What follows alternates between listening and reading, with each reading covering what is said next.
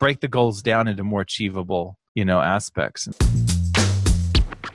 Hey, it's Walter here, and you're at the Think Profit podcast, where we're going to help you develop a rock-solid trading confidence and avoid the potentially endless cycle of system switching. Right, Hugh? That's right. We're going to help you develop a wealth mindset, develop a trading strategy that fits your core personality, and help you overcome the obstacles that stop over 90% of traders. All right, Hugh, sounds good. You ready to go? Yeah, let's do this. So I was talking to a trader the other day, or messaging a trader the other day. Well, what he wanted to do was get really aggressive with his trading strategy and use some aggressive risk algorithms. And so we were working through the numbers, and he was trying to figure out, he kept coming back to this point like, oh, my system's not good enough. Oh, my system's not good enough. And what I was trying to share with him is that actually your system's pretty good, but what's happening is when we tweak the risk so much and get really hyper aggressive, it's leading to likely drawdowns that are going to freak you out. You know what I mean? I think we confuse as traders this idea of the system's no good when really we put that label on it, when really it's more that the way we're trading this system is making it no good for our appetite for drawdowns. You know what I mean? Yeah. Do you know what I'm saying? Yeah. Does that make sense? Have you ever had that? I've had that happen lots of times. Oh, yeah, for sure. I mean, I think there's also this idea that if you get a result at a certain risk amount, like maybe 0.5% risk, same results are going to scale up if you risk 5%. And it just doesn't work like that. I mean, your drawdowns are going to be more. And like you said, obviously the psychology is going to be different. And sometimes systems just blow up when you increase the risk that much. And I think that's what people need to understand, in addition to, tailoring the drawdown to their personality, right? Yeah, it's exactly, you know what you reminded me of when you said that? It's exactly like saying, well, if I got from here to Las Vegas in 10 hours at 100 miles an hour, I'll just go 200 miles an hour and I'll get there in 5 hours.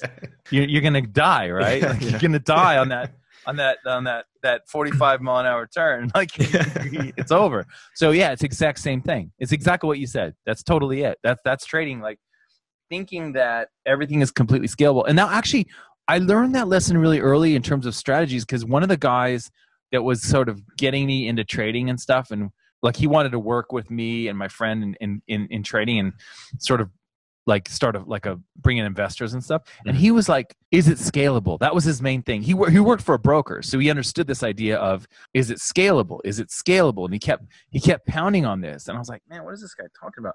But I realized what it was, because some strategies, they really only work at a certain size. You know what I mean? For example, if you're scalping the euro or whatever for 5 pips, you're actually going to move the market. I mean, you're going to move the Forex market if you have too much size there. You know what I mean? Yeah. You actually won't be able to get into all your position. I know people think about this more in terms of stocks and trading shares and that sort of thing. But it's actually, and I saw a really good presentation on this from the guy who founded Oanda. His name was Richard, and he was Richard Olson, and he was I don't think he has anything to do with Oanda anymore, but he sold out his part of it. But he was showing all this data. He had tick data going back to the 80s or something.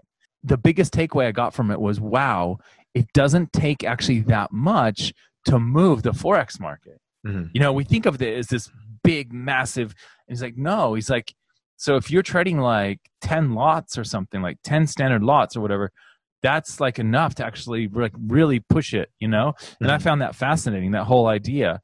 Yeah, so this idea of scalable and it just, maps on perfectly. Obviously, that's not the case.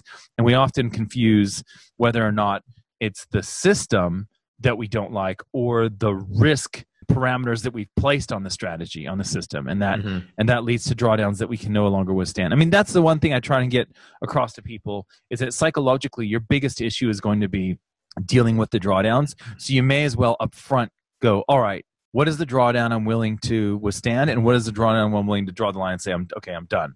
And so now you need to do everything possible to avoid that drawdown where you say, oh, I'm done. I can't do this. I can't sit through a 35% drawdown. That's impossible for me to do. I know that, so I'm not going to do it. So you need to know where that is before you ever start trading the strategy. That's the key thing. Yeah. Yeah, sure. Hey there, I hope you're finding this episode useful. I just wanted to let you know that Walter and I give away something valuable every month that helps traders improve their skills. You can enter to win by simply leaving an iTunes review and leaving a comment on our YouTube videos. At the end of each month, we'll look at the comments and reviews from the month, and we'll pick a winner at random.